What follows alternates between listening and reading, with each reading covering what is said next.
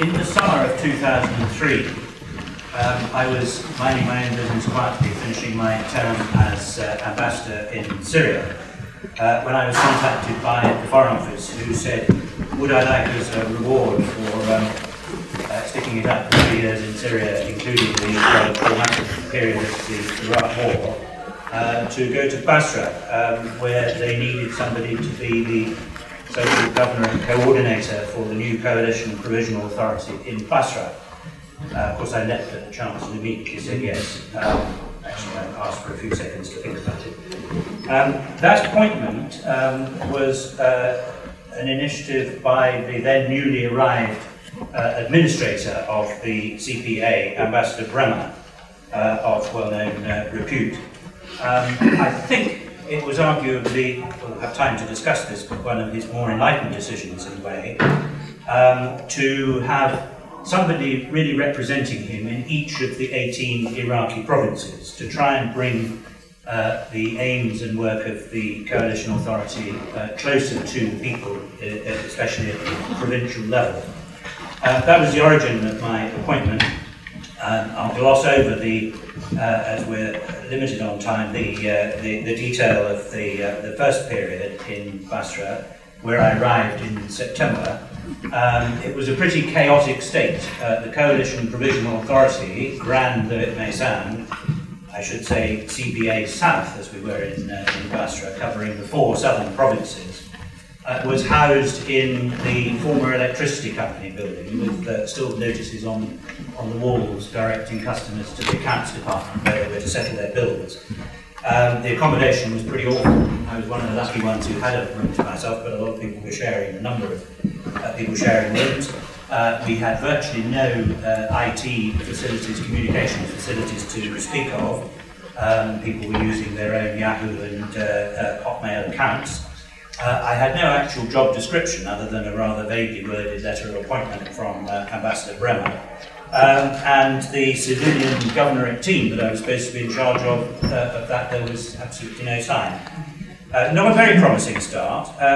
What was more, there was some, let's say, puzzlement on the part of our CPA South, that's the body that you'll hear about later on, who ran the regional reconstruction effort in the 4 southern provinces.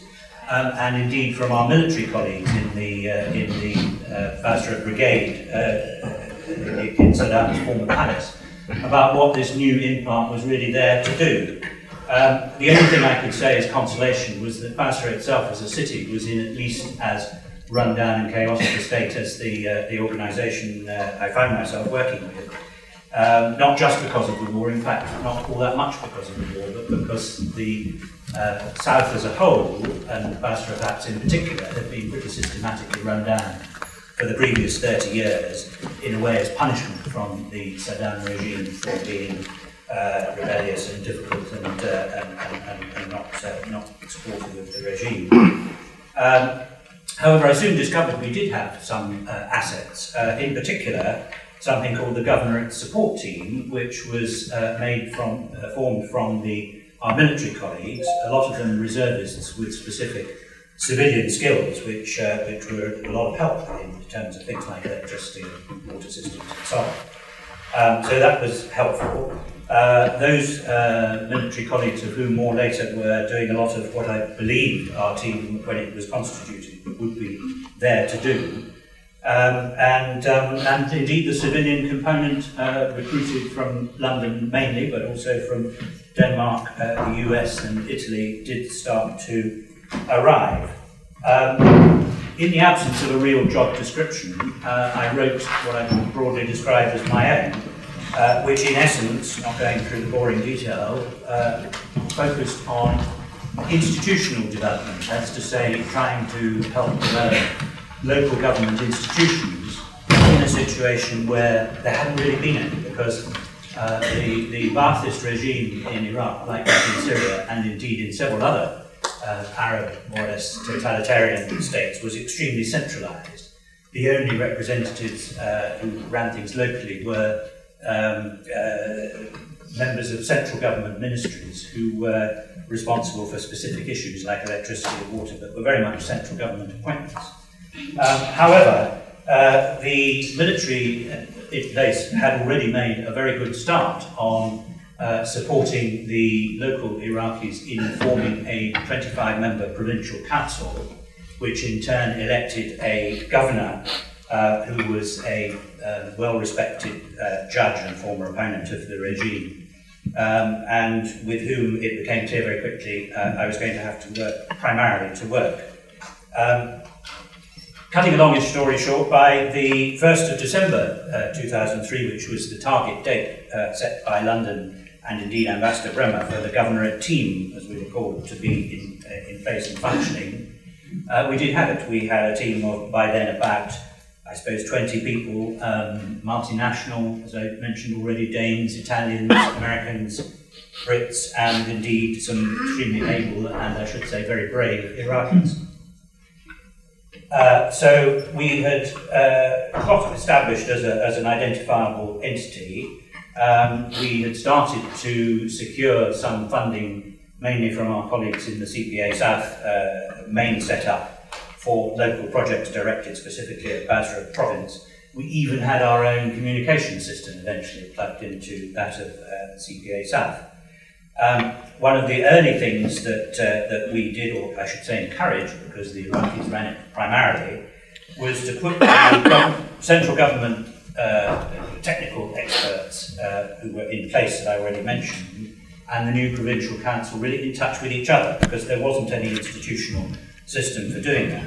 And it seemed to make sense that the people who were now tasked with running the province should have a dialogue and liaison with the people who were trying to keep the, as I said already, very run-down infrastructure, which again we'll hear about later, working. We had also been involved in advising the Iraqis on doing some initial planning, because as you can maybe imagine in a situation like that, you had inputs coming from all sorts of different sources, financial, project and everything else. And it seemed sensible that it should be the Iraqi system who, as the recipients of these inputs, who should be tasked with trying to coordinate it and making sure there wasn't too much duplication. And we'd also been quite heavily involved in making recommendations about projects for the much larger sums of money that were coming from the United States, 18 billion, I stand to be corrected by my colleagues, dollars voted by Congress, and 2 billion or so from the government of Japan. We had also attempted to recognise, and I'm sure Andrew will have more to say about this, the very specific character of Basra as an entrepreneurial centre. Historically, traditionally, it was a business place. It was Iraq's outward face to the world through the port of Basra and through its business enterprise. So we had set up, we managed to do a bit of rather sharp real estate dealing and acquired a building that the UN had recently evacuated, which had previously been actually the house of the rather notorious Chemical Ali. But traces of his presence had gone, and we established that as a business centre with very basic internet facilities and other things. I was rather surprised that the christening of this baptism, perhaps I should say, of this new, rather modern facility should be marked by the governor being asked to sacrifice a sheep on the doorstep, a mark of the tradition of that part of the world. We had also been involved in participating, putting together a Basra representation for 2 big conferences in Jordan and Kuwait, respectively, about reconstructing Iraq and inviting the international community to get involved with doing that. In all these operations, the key for us, I think, was to try and put the Iraqis themselves in the forefront rather than being sort of colonial administrators. We've done that in Iraq before. Historical terms wasn't the right moment for that. Putting the governor and his provincial council in the forefront, and following on from that, helping them to organise elections at lower tier levels of the local government, districts and parishes and so on. Something which the Iraqis, I should say, took to with great enthusiasm, to the point where Mr. Bremer actually had to rein us back slightly at one point, because some of the other slightly more remote provinces of Iraq are finding it a bit difficult to keep up. Moving on into 2004, I know the time has Very short. Having by then discovered or learnt that the whole issue of dissolving the CPA and handing over to an interim Iraqi government was going to be brought forward by a year, that's to say to June 2004, the atmosphere became, if anything, even more frantic, trying to really to leave a sensible and constructive legacy from the CPA era. That meant trying to rush through the delivery of projects for which the money had already been voted, and from the point of view of institutions, pushing the agenda of, again, of local council elections and trying to ensure that we were going to leave functioning institutions at the local level. All that was somewhat made somewhat more difficult by a deterioration in the security situation.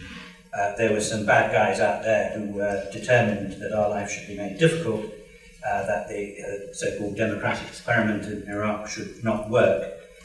In the south, that was mainly the Muqtada Sadr and his the rather strange military acronym of JAM, the Jaysh al-Mahdi, the army of the Mahdi, who were at one stage even occupied the governorate building. We managed to get them out of there, but it was a bit tense, and setting off bombs and attacking us with mortars and such things. I think I was struck during all this by how much the ordinary Iraqis that we had to deal with, both officials and ordinary people, were really anxious not to have anything to do with this the sort of extremism that those people represented. They were glad to get rid of the regime, which none of them had really liked. They had complaints against the CPA about the slow delivery of projects, their own economic situation, lack of jobs, etc. But I think we at the same time did get some credit for that. I just finish with a couple of words, because I think one of the themes of this discussion is mistakes that were made. I would say that the principal one was the lack of any real planning on the coalition's behalf, and I guess this applies at the overall Iraqi level as well as that of the South, but I'm focusing on the South.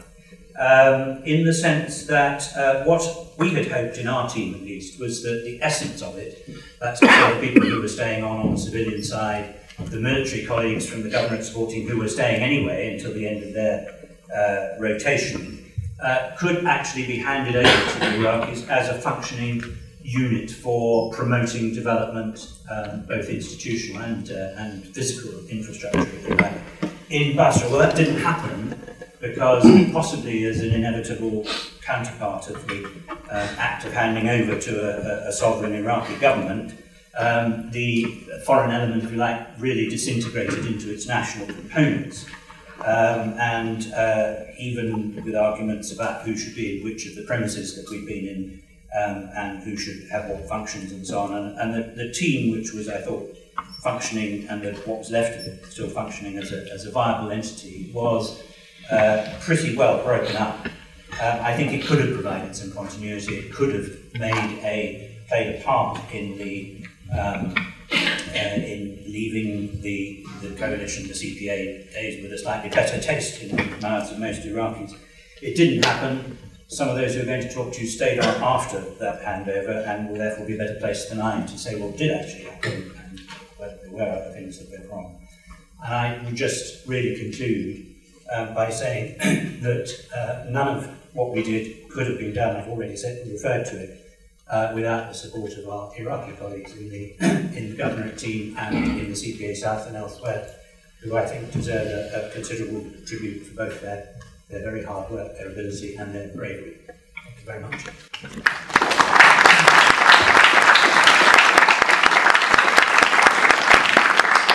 Thank you, Henry. We will proceed under the same theme with Mahyar Kadam, who's going to provide a complementary view. Mahyar is a doctoral candidate whose research explores externally led civil society development and the formation of Iraq's domestic NGO sector from 2003. Previously, he was a project manager for the preparation of Iraq's investment mapping program, working on behalf of the UN Industrial Development Organization, UNIDO, and liaising closely with the National Investment Commission in Baghdad. He has several years of experience working in the country's NGO sector in both international NGOs as well as UN agencies. He obtained a BA from SOAS and an MSc from the LSE. Mahyar will be speaking about the implications of state building, particularly Iraq's exclusive power arrangements and its impact on society and the country's future.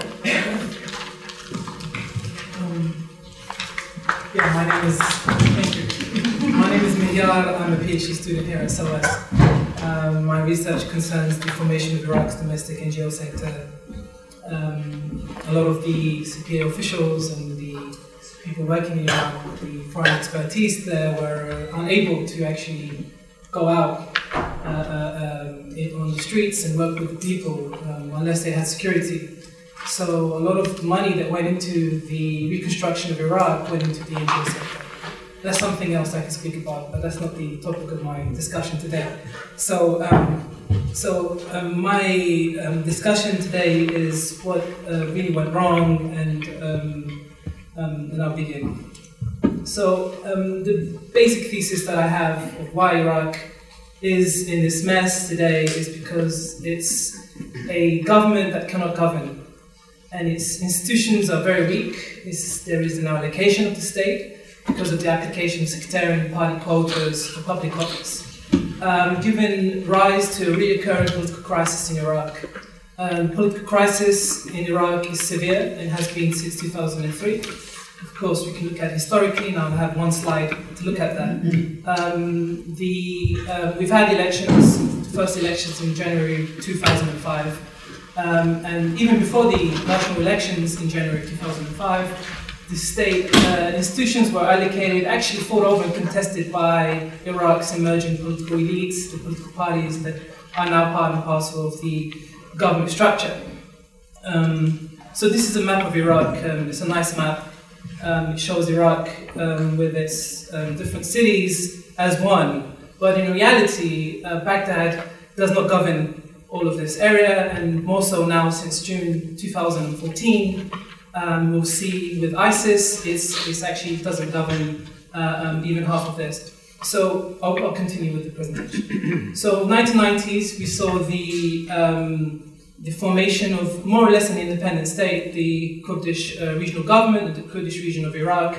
That's 3 provinces in the north of the country, and throughout the 1990s up to 2003, even now, that area has been independent, more or less. It's been out of the control of Baghdad, and it's been self-ruled. So I'll come back to this because this is very important in terms of looking at ISIS, which we'll do in a bit. So the 1990s, and I have just one slide, maybe 1 or 2 slides on the history, was a very critical period for the history of Iraq. The comprehensive sanctions undermined Iraq's social classes. It decimated its middle class, and it created the type of havoc that we see today, or that at least contributed towards that. Not many people speak about this, but as Iraqis, as people in Iraq and outside it, will tell you that this was a critical period in Iraq's history in terms of complete undermining of the Iraqi people's ability to assert the presence in Iraq. People actually took a step back from society and became much more religious, much more impoverished. The sanctions impoverished the country. And this is very important for understanding post-2003 Iraq. It was the Iraq Liberation Act 1998 under Clinton that made regime change official policy of the US. Comprehensive sanctions and constant bombing ruined Iraq's infrastructure. And 9/11 was the tragedy also for Iraq, not just for America, because that led to an invasion that many people actually protested, probably one of the largest protests in the world against this war. And I actually went to an event last week, organized by Al Jazeera. It's called Head to Head, and it'll be aired in about 2 weeks' time on Al Jazeera English. And it was with Mehdi Hassan, I think, it's not Al Hassan, Mehdi Hassan. He had a conversation with the former National Security Advisor, Muwaffaq al-Rubai. And one of the questions that was asked, would you do this again, Muwaffaq al-Rubai, as a security advisor, and a very important figure in post-2003 Iraq? And he said, we'll do it again, but with the planning that Henry Hogger spoke about, there was no post-war planning. But what about the millions that have died? What about the hundreds of thousands that have been killed? Dr. Muwaffaq al-Rubai. And as we've seen, is that we have elites who only rule for themselves and not for Iraq. So we had an invasion in 2003 and an occupation, eventual occupation in Iraq, undermining the capacity of the state to govern. 400,000 security, intelligence, army individuals told to go home. Abu Bakr al-Baghdadi is probably one of them. And effectively undermining the capacity of the Iraqi state to govern itself, creating a power vacuum that has undermined any of the projects that the CPA was only there for 1 year. In that background, Paul Bremer had CPA orders, Coalition Provisional Authority, Order 1 and Order 2, the de-Baathification of the country's institutions, formal government institutions, and the disbanding of the Iraqi army. So effectively, you had no government in 2003 and 4. That's why people look towards the CPA for a substitute government. And rightly so, for any semblance of security, they look towards anyone who could offer that. So my argument here is that Iraq has been constructed post-2003 through an elite power arrangement, an exclusive political order that has seen only a small number of individuals come into government based on sectarian identity, and that has been formalized in the Iraqi constitution. There are more,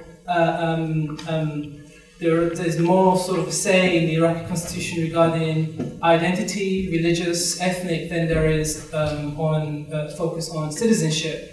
The Iraqi constitution is very important, and it's part of the problem, part of the vested interests that were there initially in 2003 and 4 that led us to this kind of the chaos that we find, because there are many vested interests in it, and it needs to change for Iraq to move forward. But there are individuals, very powerful individuals, constituencies in Iraq who do not want to see that constitution changed. And so in government you have a liberal representation. Everybody's represented in the parliament. You know, the Yazidis are there, the Kurds are there, the Shia are there, everyone is there, the Sunnis are there. And so what you find is that you have a parliament that is very democratic in terms of its liberal representation of Iraq's groups, but it cannot govern. And I'll get to that. So you have a liberal representation, but little government and weak welfare provisions. It was very easy to actually dominate the Iraqi institutions because they were largely crafted to suit Saddam's orders. So they were made, they were ordered, they were structured in a sort of top-down fashion. And when the political parties came into Iraq, they were very easily able to dominate, control these state institutions, effectively contesting the state within itself.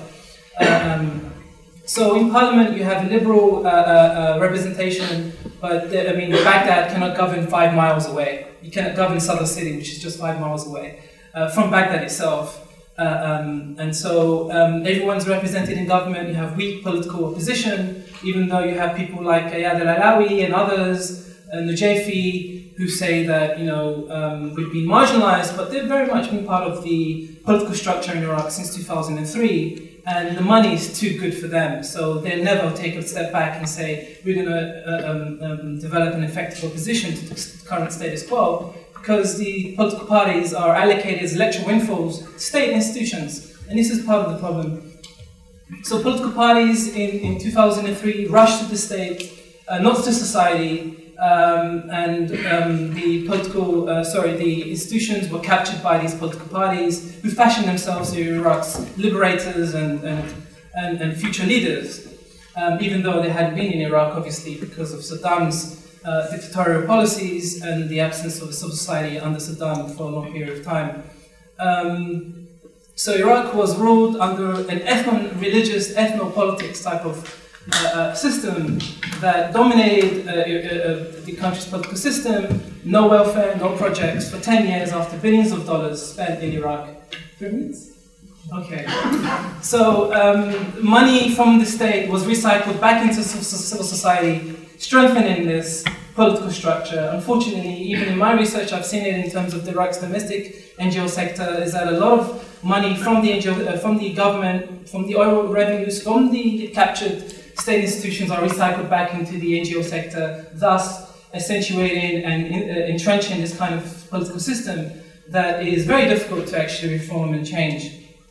You had an American surge in 2006 and 7, a very, very important part of Iraq's history. Provincial reconstruction teams were actually state-like institutions. They provided money to people on the ground, they provided services, they pumped billions of dollars, $100 billion, 2007, 8.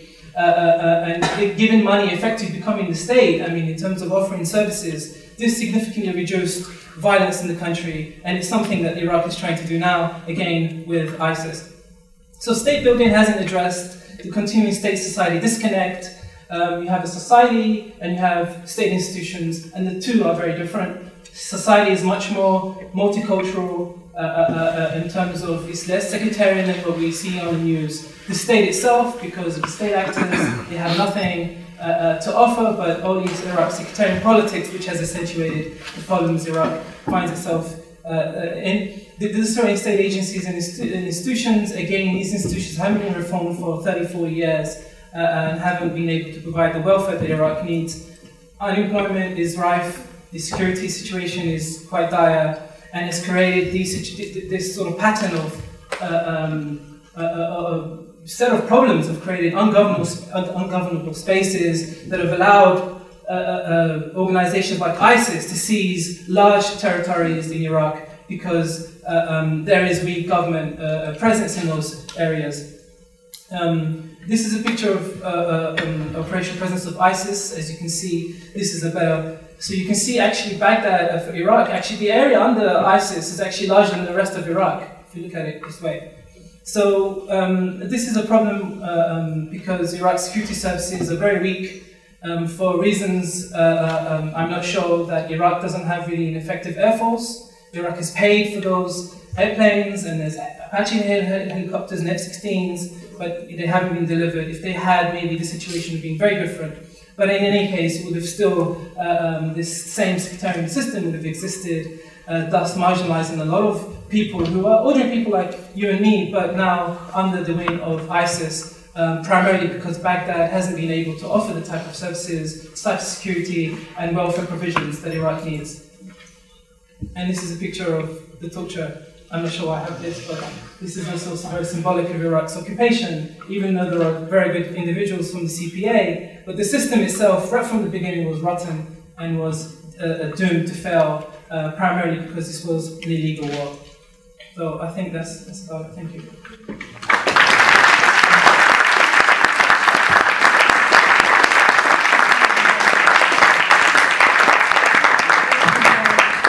Before I introduce the next speaker, I would just want to ask Kabir if there's any way, because people are just very hot here, so if you can just do something about the temperature if possible. So our next speaker, yes, at the end. We're going to have questions and answers. Our next speaker, who's going to be the first speaker on the theme of Iraqi economy, is Andrew Alderson. Andrew Alderson was a former investment banker with Lazard when he was called up as a Territorial Army TA officer in 2003 to serve in Iraq. Given his background in banking, he was appointed Director of Economic Planning and Development for the Coalition Provisional Authority South in Basra, with responsibility for all economic activity within the southern governorates of Basra, Maysan and Muthanna. An initial task was the distribution of funds for paying those in state employment, whose tasks rapidly expanded to include the development of the economic planning and development pillar of CPA South. With a large team, progress seemed assured until the British government decided that the demise of CPA in June 2004. The specialized team be dissolved at a remarkable variance to the AS teams deployed in Baghdad. Following this, Andrew built his own business and provided logistics support on behalf of Midas Container Operations in Afghanistan. He is now CEO of Scooby Macintosh, a company operating in the engineering sector, providing support and services in the UK, Europe, the US, South Africa, and the UAE. Andrew will present on his experiences in southern Iraq and his insights published in his book, Bankrolling Basra. Thank you, Andrew. Let's make sure that the technology is not an defeat. Okay, I've got 10 minutes, so it's going to be a gallop, and you'll just have to catch up on everything. I've got quite a few of my team actually, and it's nice to see them, because I haven't seen them for about 10 years. There's a few people in the audience too. As you said, I was a financier. I'm not part of the great institution of government. I found myself as a part-time soldier, arriving in Basra in 2003, and on day 4, the brigadier said, "Oh, do you know anything about finance?" As a director of a merchant bank, I kind of looked around and thought maybe I do more than anyone else. That's pretty much what we walked into. I've got a few photos here, and it's really to try and give you that visualization. I'm not here to argue whether we should or we shouldn't. You know what? We did, but when we got there, it was a real job to do, and it was our job to get on and try and fix it. Does anyone know about finance? We may have a problem. What had happened was we'd taken all the money out of the central bank because of the looting and secured it in the palace. That was great. Unfortunately, because we were a security organisation, that some of my military colleagues hadn't understood that you need the money to move around the economy to make the economy work. And so the first thing we found out was that because of the invasion, the money had stopped. And that really segues into the first point about security. Security and economics are symbiotic. And if you want to achieve security, you have to achieve a stable economy. Now, that's easily said to the likes of you and I, say, well, economics, great. What does it mean? Well, actually what it means is jobs, education, utilities, electricity, water, waste, black water. It means cash, and that means cash in your pocket so that you can go off and buy stuff and feed your family and get things done. Fuel for your car so you can go off and go to work, and cooking at home. So I ended up flying up to Baghdad and saying to the then minister, look, we're a bit short of cash. The problem was, my job as an ex-banker was, well, what are we going to do? Well, we'll follow the money. So these are the central bank vaults. Those were the records. In wars, stuff gets blown up. And this was all the looting that took place. It meant that we had a jigsaw puzzle that someone had basically taken the picture away. And we were having to pick it, put it back together at some speed. So we flew in, about $80 million in the first couple of weeks. And we then started paying people every which way to try and keep the economy going. The problem, and one of the challenges when we talk about the economy there, was that we were basically working with a ministerial system that came through ministries, there were 26 odd ministries, and then directorates. Now this is a Soviet command model, so it is very much driven with very rigid structures as to who can do what and when, and there isn't a lot of private sector. I know Mike was doing quite a bit of that up in Baghdad. And the problem was 90% of the economy was driven by the oil sector. There wasn't much else. There were some state-owned enterprises, but as everyone said, they were starved. So not only did we have to build our organisation as we were figuring out what was going on, and you'll see that it started out with banking and planning, and then it suddenly grew into, oh Lord, we've got a much bigger problem. So we started to get people coming in, and then my team got a bit bigger, and the scale of the challenge got really clear. And since I was the youngest there, the answer was, well, fine, you can get on with it. So that's how we got to know what this was really about. It was chaos outside, and you can see on the map on the wall, because we were trying to work out how on earth this thing was put together. That map on the back wall is literally the linkages as we were trying to work out who was plugged into who. There were 165 state-owned state entities in Basra alone. By the time we finished, we'd mapped all of southern Iraq. One of the tragedies of us coming out in June 2004 was that I did no handover. I handed nothing over. I was simply told, get in an airplane and come home. You're no longer required. It's all right, give it to the Iraqis because they're ready. So, from my point of view, I will echo exactly what Henry said. We actually, in 2003 and 4, and I take some of you may remember this, that we were sitting somewhat more relaxed in the UK because we were saying, you know what, we're not, it's not brilliant, but it's better than it was in the north. And I believe that the key to that security piece was because, and stability was because it was about segregating the genuinely nasty from the disaffected. And if you achieve that, then guess what? The military and the police can go after the really nasty boys. But actually, the people like you and I, if we've got money in our pockets and we can go to work and we can heat, we've got fuel for the car and the house is warm in winter, we're like, leave us alone, we're happy, we don't want to be involved. But when that breaks down, that's when the problems start. Here, this is the sort of first signs of trouble. You can see looting, passport office and records. Yeah, lots of things about, well, what are we going to do? Well, you're pretty much starting from the bottom up. For those of you who are here in the university, that's what the university looked like. Now, that wasn't bomb damage, that was looting. That was a society that was pretty pissed off with its lot and just said, right, we're going to take it out on the institutions that we've had to live with. Infrastructure, let's not talk about infrastructure. I see that picture and I still almost gag.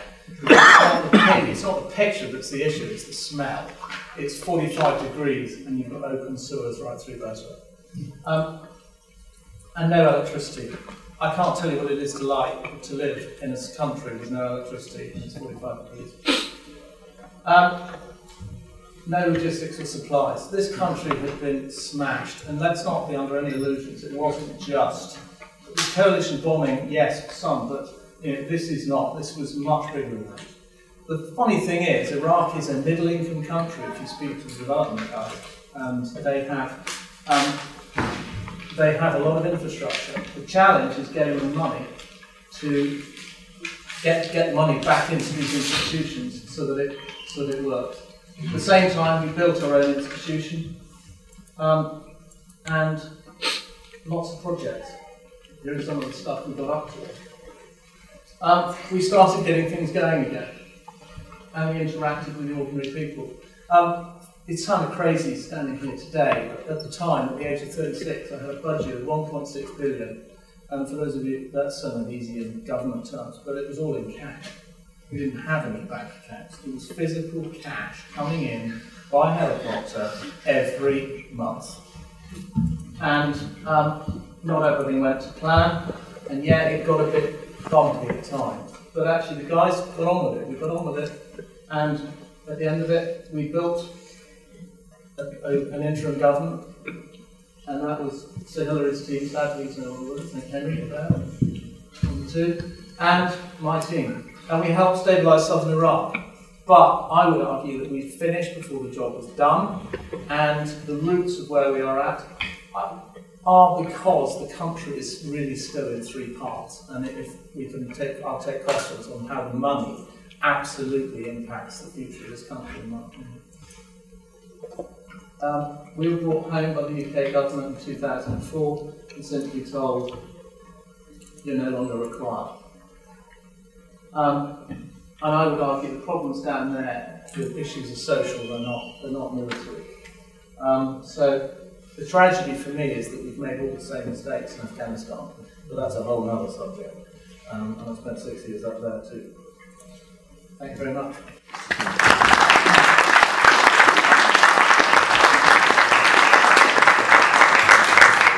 Thank you, and he actually stick to his time without even me having to stop him.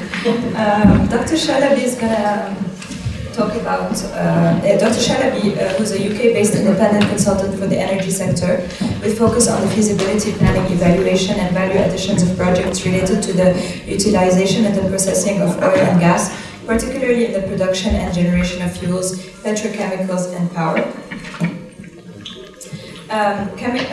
He obtained his bachelor's in chemical engineering from Imperial College, where he also obtained his doctorate in chemical engineering from the same university. From 1970 to 1990, he gained professional experience in the oil, gas, and petrochemical sectors with Shell Canada and Kuwait Institute of Scientific Research and Advisory. Since 1990, Dr. Shalaby has been an independent international petroleum consultant to major international and national oil and energy companies and offered his services in the forms of strategy development, planning, asset and investment evaluations, and contract negotiations.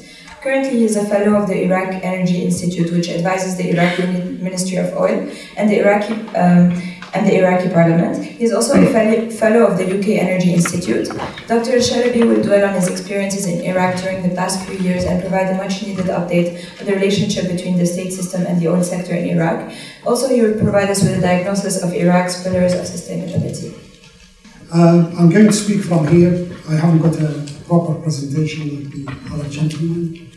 And let me start by saying this year is 2014, which represents 100 years since the start of the evil side of development of Iraq. Why is it? Because in 2012, the British were turning their battleships from using coal to using oil instead, which is fuel oil for running the ships. And when Churchill was asked, where are we going to get the oil from? We're a coal country, we have so much of it. He said, go to the Persian Gulf at the time, go for it. Of course, the war started, as you know, this year. We just celebrated remembrance with the poppies. I see my colleague next to me, which really took us into the dimension of getting two big countries at the time, that is Britain and France, to begin to dream on how to split the goodies from the World War I. And in fact, it started with what they had as in 1916, they started talking about if we win the war, who's going to get what of the Ottoman Empire. And of course, this is where Iraq used to be as we know it today. It used to be the ingredients in Iraq at the time. They were three, what we call wilayats, or regions. One is Mosul, the other is Baghdad, and the other is Basra.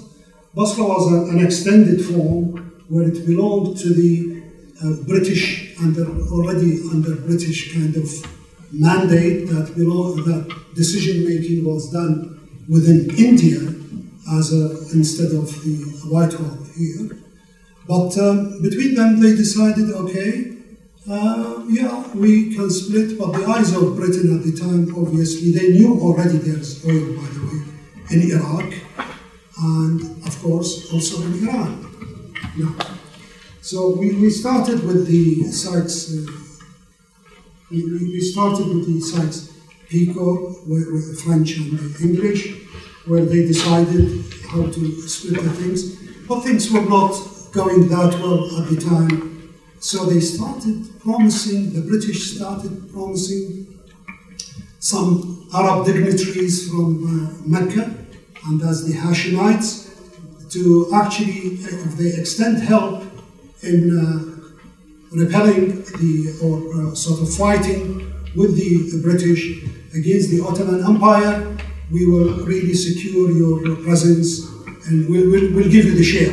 We'll give you, like, we work together, and you'll be the leaders in our portion of the Middle East. Well, as it happened, by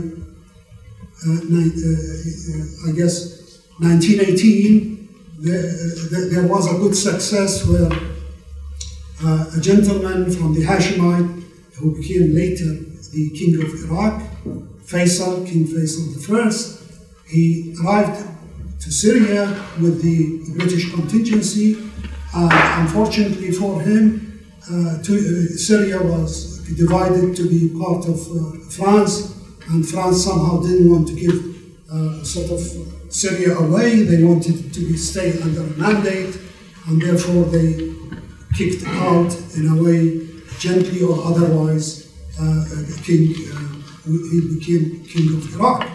But Iraq also was under a mandate in 1920, which is the end of the war, and that mandate was for what's called the southern Mesopotamia, which is the majority of Iraq, but Mosul was not yet acknowledged as part of Iraq. Okay?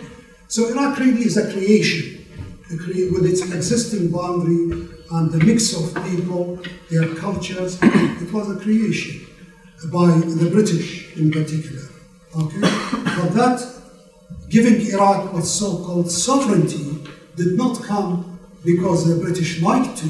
There was a revolt in Iraq in 1920, and there was a heavy casualty from the British and totally unsustainable financially, militarily. So I'd like you to think of Iraq with its boundary, with its people and its composition from what the British had left at that time. Fortunately for Iraq, Faisal being kicked out of Syria, his main strength was he did not belong to any of the factions in Iraq. So he didn't have any sentiments or emotional attachment to a particular sector within the communities of Iraq. Okay? So that's a good stabilizing factor which is missing now. It's already been highlighted that it's a weakness of the governing system because it's siding with this sector of the country or the other. The other thing, he didn't want to repeat people kicking him out as the French did in Syria. So he wanted to reform. And the other thing, he actually got along very well with the British and got them to develop institutions. I hear the word institution. It's a development that was a highlight within the Iraqi development then. But interestingly, from what I hear from some of the elder generation in Iraq, that during the time he took the kingdom as a king, in October 1920, he actually was worried about one thing. Because Iran and Turkey did not give acknowledgement to his rule as a king. So he used to walk in the palace back and forth, and people asked him, "Why are you worried? You're the king of Iraq." He said, "I don't care. Already the big powers have acknowledged you as a king." He turns around and says, "I don't care of people away from me. I care about my neighbors, how they treat me." Okay? But keep in mind one thing. At the time of the creation of Iraq, there were fundamental things happening. Turkey was in retreat because of the war, they lost it. Russia, that used to have influence on Iran, was in a mess because of the Tsar. There was the October 1917 revolution, and therefore they pulled away from supporting the Allies in World War I against Germany, and that gave a ticket for Britain to actually negotiate the boundaries of Iraq with Iran, the boundaries of with Turkey. Of course, the rest is between the French and so the Anbar and the west of Iraq was kind of settled between France and Britain. Okay, so moving forward a little bit, so we see Iraq. It turned out to be a very harmonious society. It is really a melting pot of various nationalities. We have Kurds, we have within sort of religions, you have Christians, you have Jews, you have within Islam, you have Shiites, you have Sunnis, you have all kinds of things. Everyone was getting along very well. Of course, like anything else in the world, there are here issues once in a while, and they manage to be resolved. Okay? Now, let's study what was the support to Iraq as a system. It used to be like Britain. The government derives its income from taxation of the people. And therefore, they have to create responsibility of the institution to serve the people. Okay? There is no oil, even though the oil was kind of in the back of Britain, secured in its mind, and sure enough, there were the oil companies actively exploring for oil in Iraq from I think the first oil barrel came into being in 1926-27 in that period. Okay? So moving forward, so that is a structure of forcing democracy on the way you rule. Why? Because you're really you need to derive your support from the people who are paying you the tax to live. Then, I guess Iraq started seeing things differently when Mossadegh in 1952 in Iran was kind of causing trouble with the oil, and the oil companies switched off the valves in Iran and decided to actually pump as much as possible from the south of Iraq, and of course continued development of Kirkuk fields. And that, fortunately, because the mentality of the institutions was really what to do with that money. So they created a huge vision for the development of Iraq, developed jointly with the what's equivalent to the League of Nations at the time, highly experienced people that actually walk the talk, not talk the talk as our friends did in 2003. They actually walked the talk to create a master plan for the development of Iraq. And unfortunately, even today, that master plan, we're talking more than 60 years later, the master plan still has ingredients in it that have not been implemented. Okay? So, then we had a revolution in Iraq, so there was a master plan for development, lots of projects happened, beginning of highways, things like that. And then 2000, I guess, in 1958, there was a revolution in Iraq where it crystallized, it enriched what I call the nationalistic feeling within the Iraqis. So all along there was a build-up between the development creation of Iraq. Iraqis were really very nationalistic. You can get someone who's an engineer to work for nothing as long as it's serving the country. That used to be the vocabulary of the majority of people who are really willing to contribute to Iraq. That's our fathers and our grandfathers. Okay? So, 58, the military took over the rule, and it was, I guess, it had continued creating and hammering the importance of nationalistic feeling for development of Iraq. And back to oil as the devil, what I call the resource curse for Iraq. The coming of the Ba'athist was nothing more than the foreign companies, with the support of their governments, not liking law, which at the time, Qasim put a law saying that give me back the land you don't want to explore and limit your activity in the area you're in. So oil was the beginning of the curse.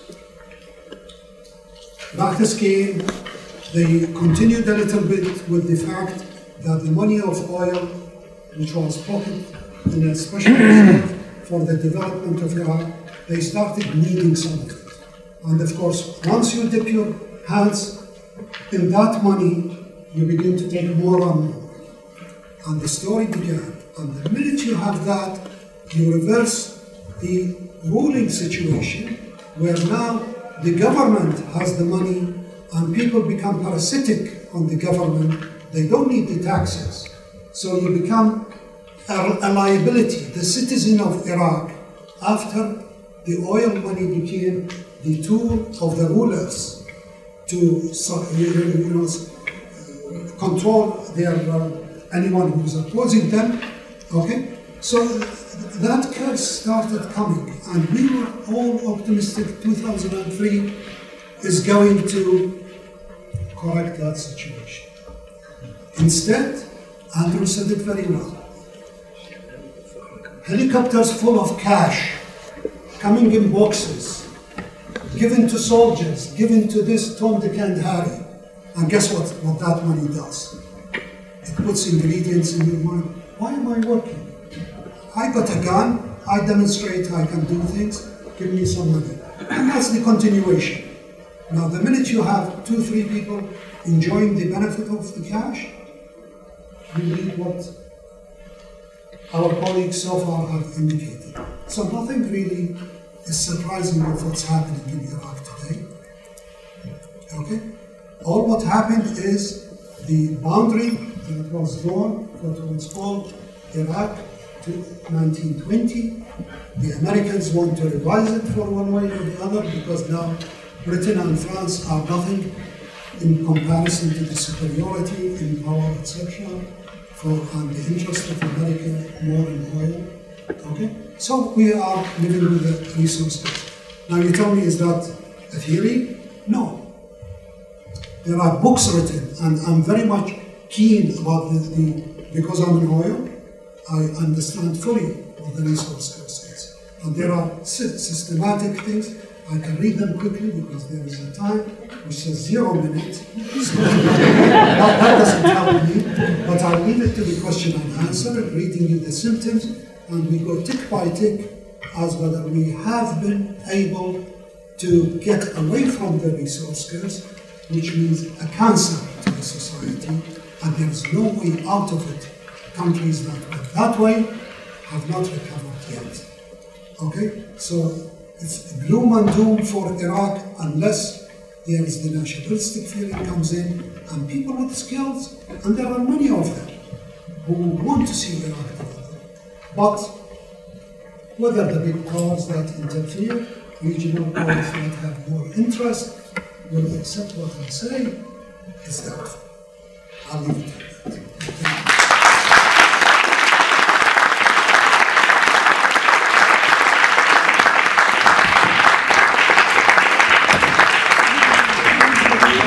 Dr. Shalabi, I'm really sorry, I have to stop you. Last but not least is Paul Attenborough, who's an independent consultant specializing in feasibility studies, mainly but not wholly in the industrial sector, and geographically focusing on the Middle East.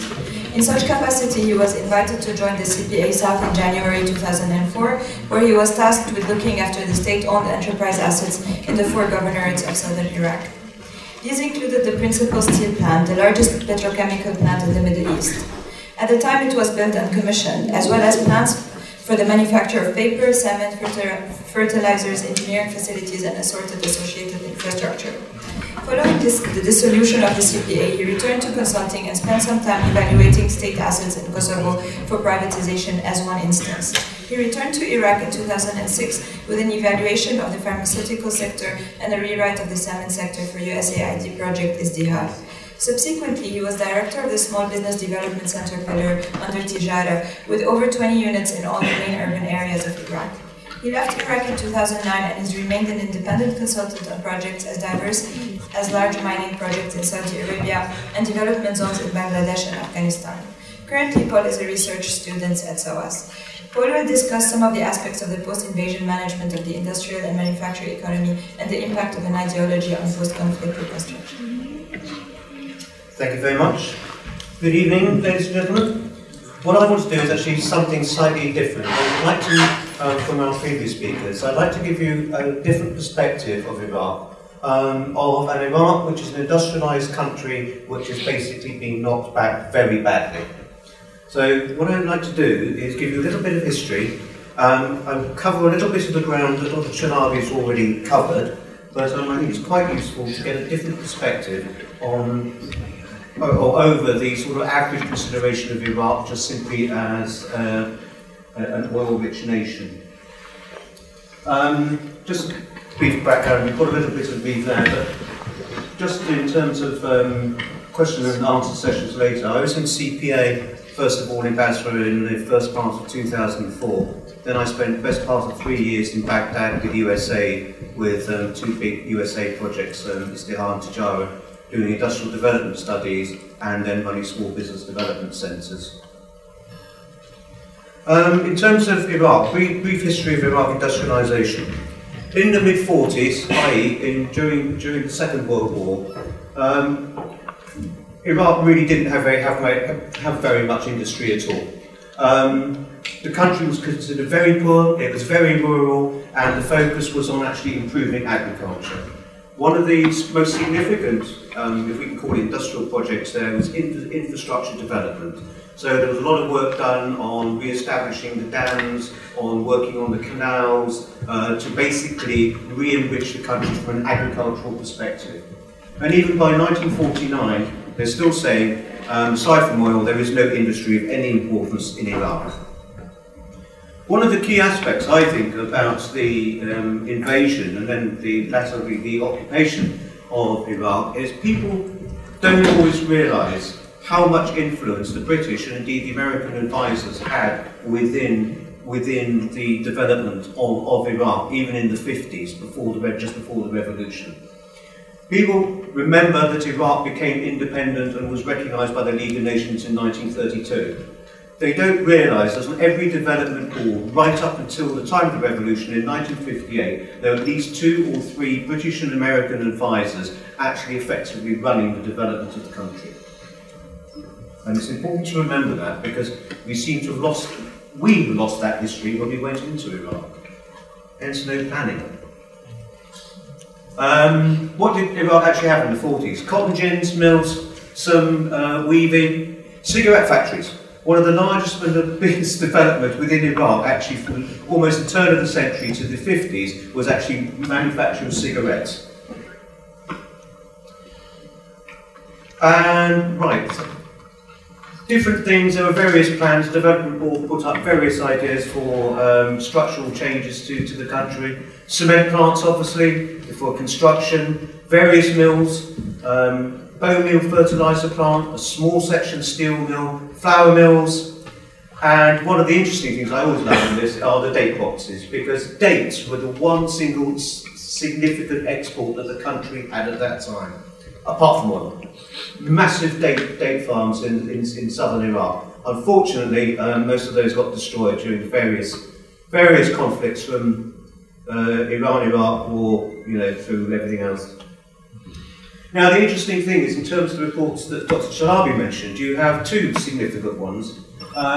You have Lord Salter, who was a Brit diplomat, who wrote a book in 1955, specifically talking about the industrial development of Iraq. And then the Development Board of Iraq, with all those nice British and American gentlemen sitting on it, brought in Arthur D. Little to do a very, very big study, which they then published in 1956. Funny enough, I have just got a copy of that, because there's only 2 copies left in the UK. Arthur D. Little do not have them in the States or in Germany, where their head office is. There's one in the Bodleian Library. So an enormous expense, I had a copy.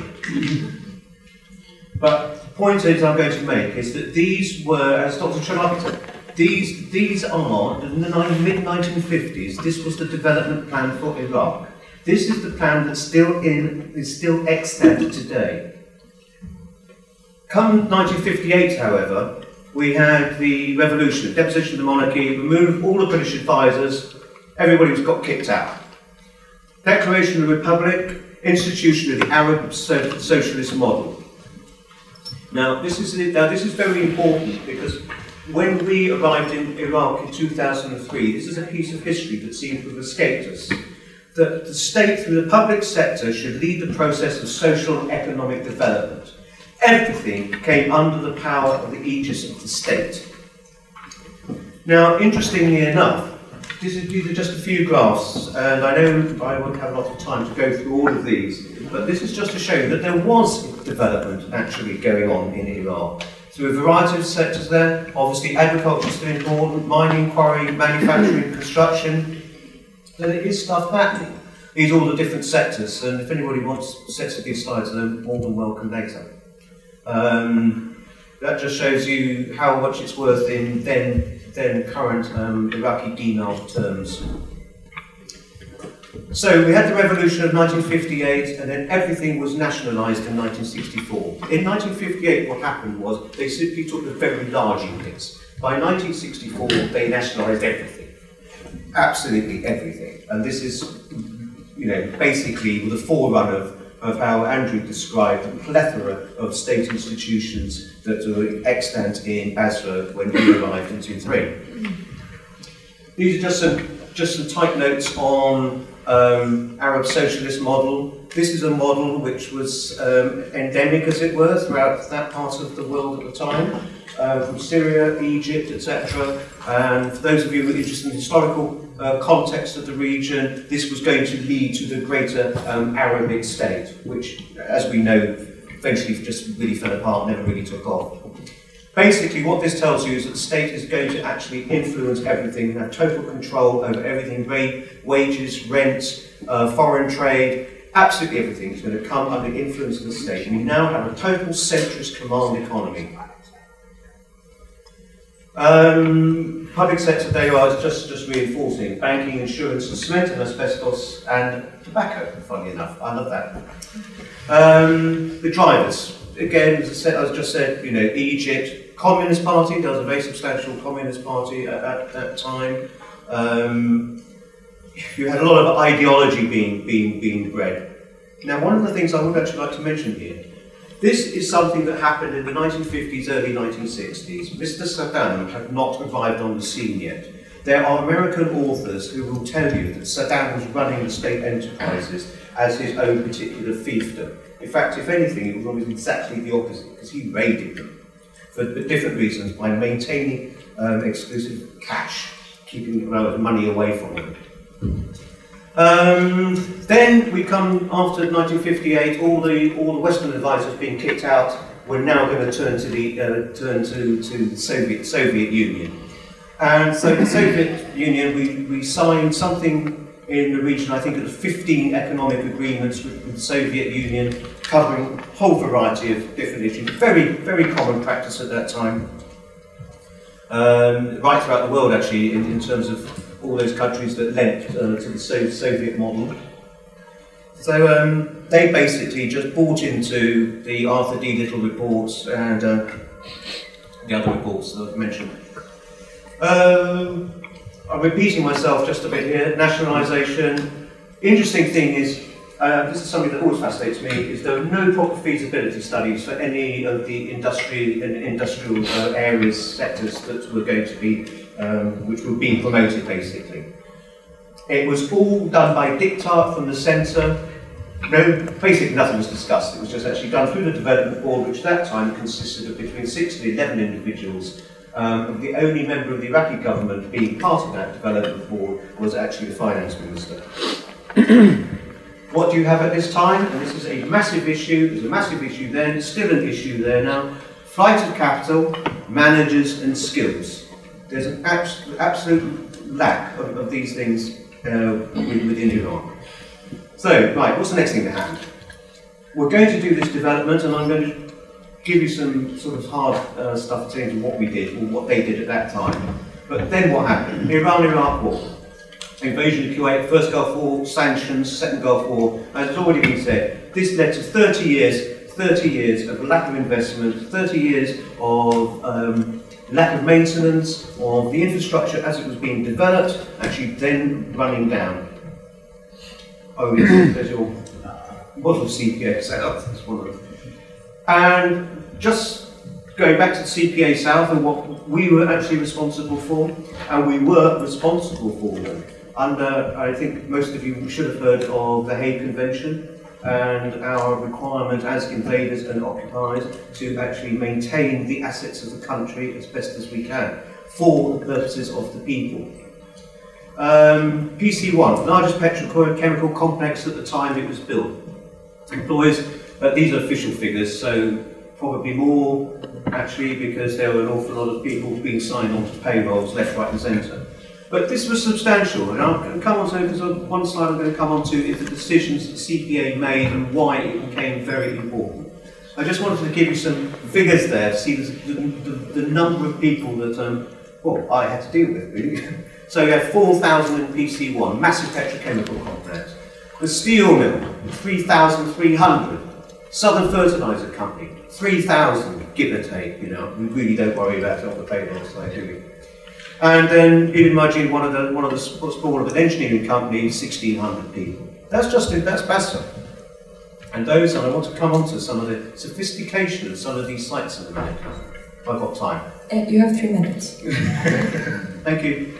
Maysan, paper factory, sugar factory, vegetable oil, decar, big aluminium plant. Very, very important, because that aluminium plant supplied all the cabling for all the electrical distribution systems throughout Iraq.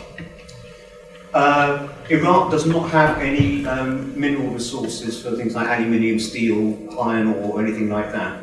And so what used to happen is that all scrap, everything was pulled together by order of the state. All metal scrap had to either go to the aluminium plant or to the, or actually aluminium plant, aluminium, copper, and steel went to the state steel factory. And so that's just another microphone art for you.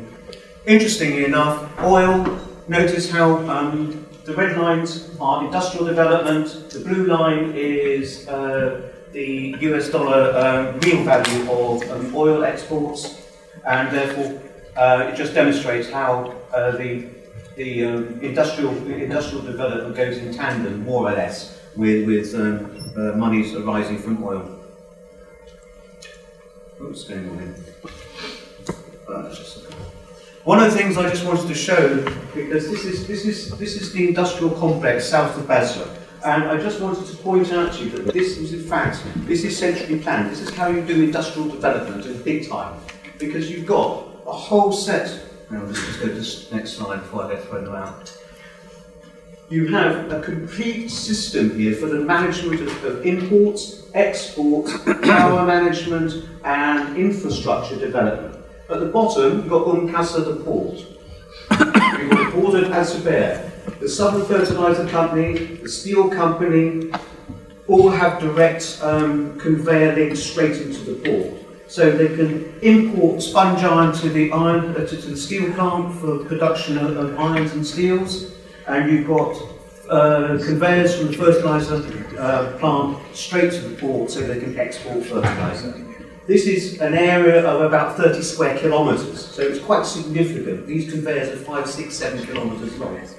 You've got gas lines, you've got a railway line going straight down to the port of Qasr, you've got another line going into the port of Az-Zubair. Just want to demonstrate that this is a country that was quite capable of actually building a sophisticated industrial infrastructure, which a lot of people vaguely seem to have forgotten about. This is just a couple of pictures to show you the sort of scale of some of these plants. This is a Southern Fertilizer Company. Okay, relatively, well, it's not small by today's terms, medium-sized, but two production lines producing 1 million tonnes of urea fertilizer a year. Just to give you an idea. Another little point here. The yellow line are exports. This country was actually exporting fertilizer up until 1991. This is the port of Az-Zubair. As you can see, now this shows you some of the conveyors and those heaps of stuff. That's sponge iron, which is imported from China for the manufacture of iron products in the steel factory. Those structures in the background are the conveyors that take the sponge iron directly from the port into the holding yards in the steel factory. These are just more pictures. Just to give you an idea of some of the numbers of people employed, and I'm hurrying. These are just some of the... Right. CPA decisions, which had major issues. Debathification. We lost all the managers of all the heavy plant. We had nobody who could actually manage a petrochemical complex which had 10 production lines. You had floor managers effectively, you had production people, but you didn't have general managers. None of these plants could even be described as a business. They're all run centrally from Baghdad. It was a nightmare. We actually ended up with situations where I went in one day and discovered that they'd elected themselves their own workers' committee, which I then had to deal with. This was not a fun day. Then the other thing from Baghdad, of course, everybody talked about privatisation. And we had wonderful people like Mr. Foley of CPA Baghdad who said we're going to privatise every company by September 2003. He was disabused of that idea quite quickly. Just so other things were going on, we had this project management office. Actually, Andrew knows far more about this than I do, but this is just to show you some of the actual projects that are doing. Now, note that these are all infrastructure development projects. There's nothing to do with factories, nothing to do with the state sector. This is all to do with infrastructure. Well, can you wrap up, please? Yeah, sure.